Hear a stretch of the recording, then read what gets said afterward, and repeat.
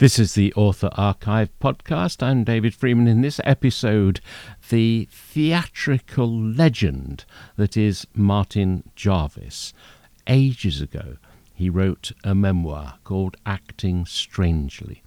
And although he reached the dizzy heights of celebrity and stardom, it wasn't always thus. There were some bad days. It had started pretty badly because I had got a singing role as the turkey seller.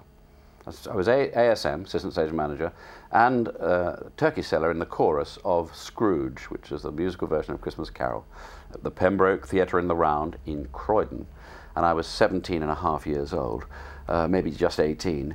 And I had to sing in the chorus, "Come along, mister, come along, do. Here's a prize-winning turkey that's made for you."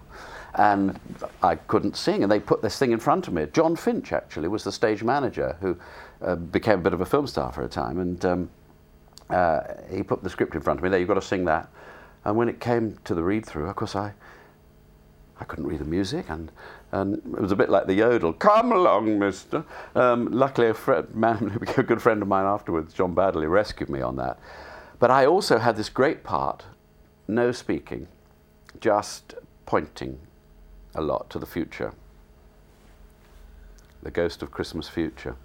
And I had to build my own inner costume, which was, as you say, a sort of cage of chicken wire that was balanced on my shoulders, and it was a head made out of the chicken wire that came up very high, so it made me about 8 foot tall, and I wore this vast monk's costume over the top with a cowl, and it was quite effective. I also had, on a rod, a long pink finger on this stick, and the finger was made of papier-mâché, and that was the finger that pointed to the future.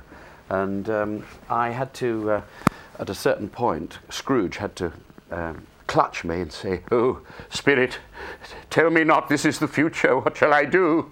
And I then crumbled up. What I did was to crouch down so that he was left holding under the monk's costume the cage of chicken wire while I'd crouched onto the floor, and then he'd let it go and it would all crumble away. A tremendous effect. And then I had to use a theatrical expression, strike myself. In other words, get myself off stage in the quick blackout before the next scene came on.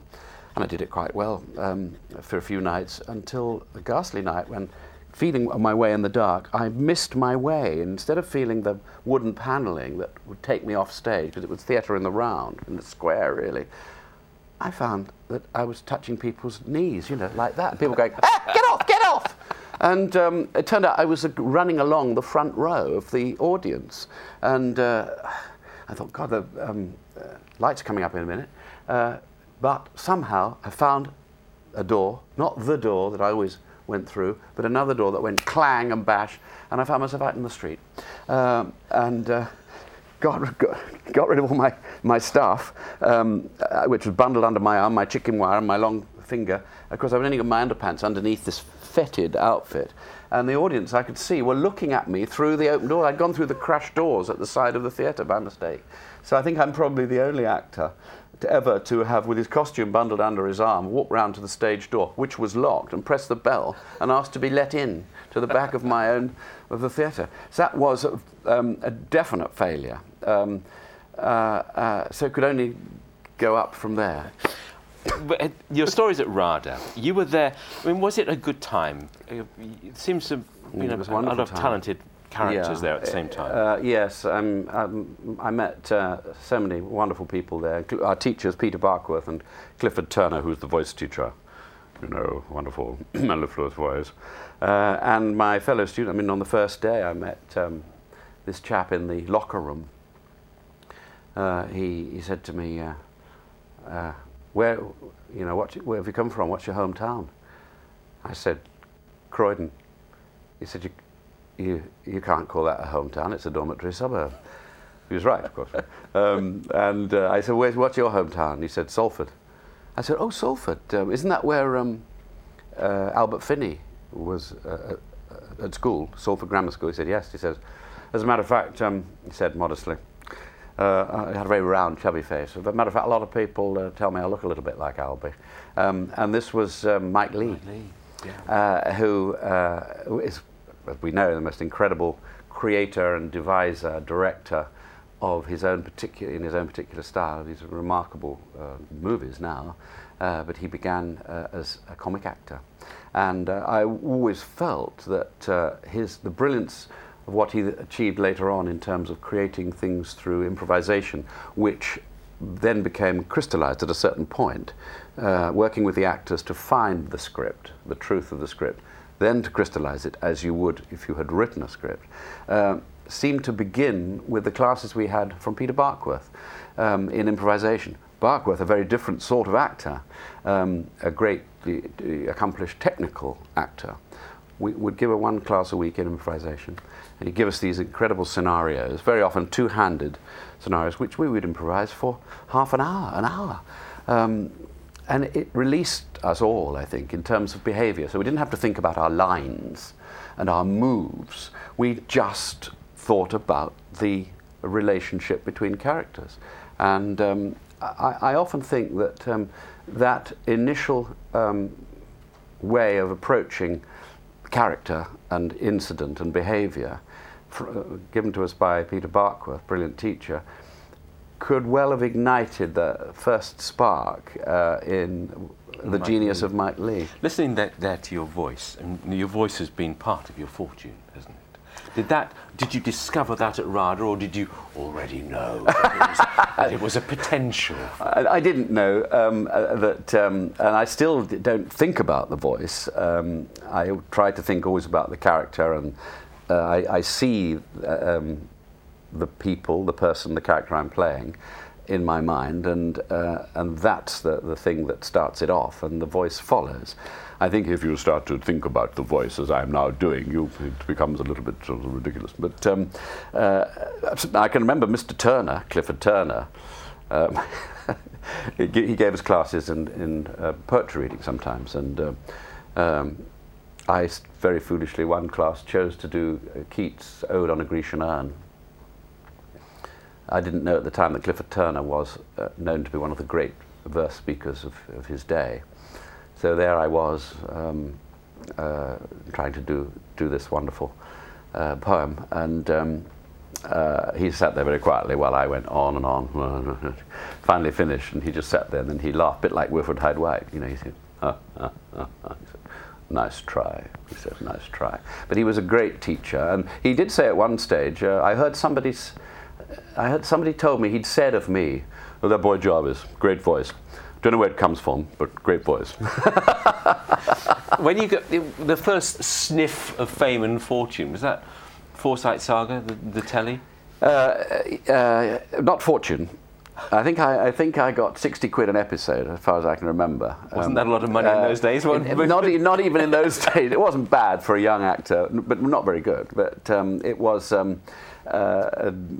great to do it, and as I say in the book, it was a wonderful thing to happen to me, because there I was suddenly playing one of the starring roles in this series that stopped the nation in terms of everybody had to watch it, you know, and it was repeated once a week, and they stopped the church services or changed evensong. People weren't turning up to church because it was on at 6 o'clock or 7 o'clock, whatever it was. So it was fabulous to be in and to work with actors like Kenneth More and Eric Porter and the young Susan Hampshire, who played Fleur. I played John, and she was Fleur. And I learned a tremendous amount from all of them. And certainly, yes, it did bring my face and name to the attention of a huge television viewing public, because there were only a couple of channels. Yeah. So if you didn't watch one channel, you watched the other channel. It wasn't quite like today. But it did have its downside, because I found it very difficult to deal with at first, just to be pointed out in the street all the time, you know, and being surrounded by girls, you know. Poor you. And, how did you cope? At first, not very well. I found it very difficult to enjoy it, because I was actually, you mentioned the voice, I was secretly going through a great problem with my voice, because of things that had happened to me. I had got tumours and things that nobody quite recognised, least of all myself. I knew there was something wrong. So I was having to, in a way, get up to a lot of tricks to make sure that I could still film on the right day and with a lot of medication. So all that conspired in a way to make me over anxious about working and making sure it was okay and not telling anybody. So when I worked through all that, which I did, took a couple of years, then I was able to kind of enjoy my work much more. You now live in this country and America. Well, I live in London, but I have a house in America, in West Hollywood, and I do go backwards and forwards and work there and work here, yeah. Being there, does it make you, what does it, I mean, you're not mid-Atlantic, are you? You're not American. Does it make you more English being there? I hope not. There are some people out there, the expatriates, some of them who really do remind me of sort of Somerset Maugham and Hong Kong in the old days, you know.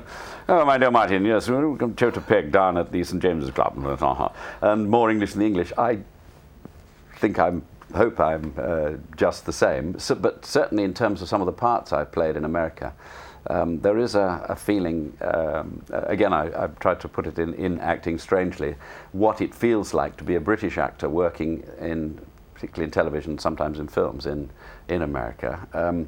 For instance, I went onto the set of a film I did quite recently, The X-Ray Kid, a very sweet and charming little film directed by Fred Olen Ray, who's a sort of horror film cult director.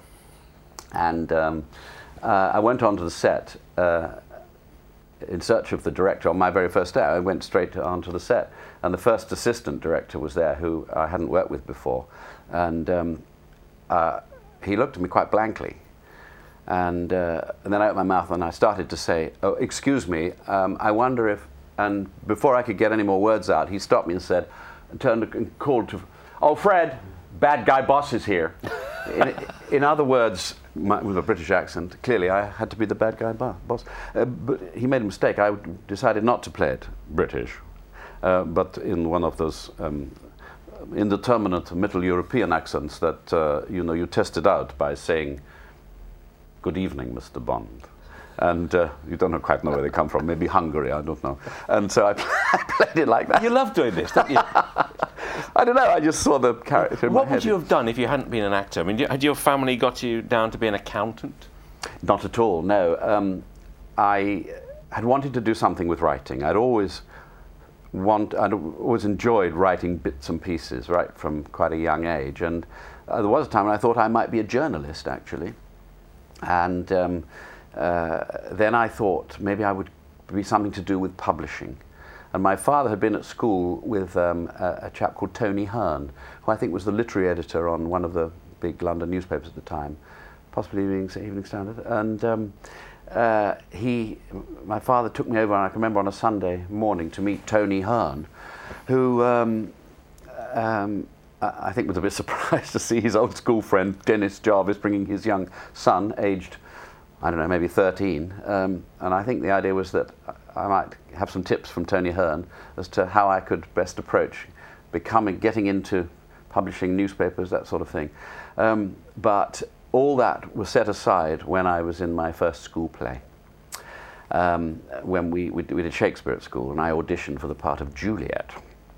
I was about 13, 14. All boys school, in the Shakespearean tradition. Everybody, all the boys played the parts, and I failed to get the part of Juliet. But I did get the part of Lady Capulet, Juliet's mum. Martin Jarvis, who in August 2022 has just turned 81, talking about his memoir, Acting Strangely. This is the Author Archive podcast.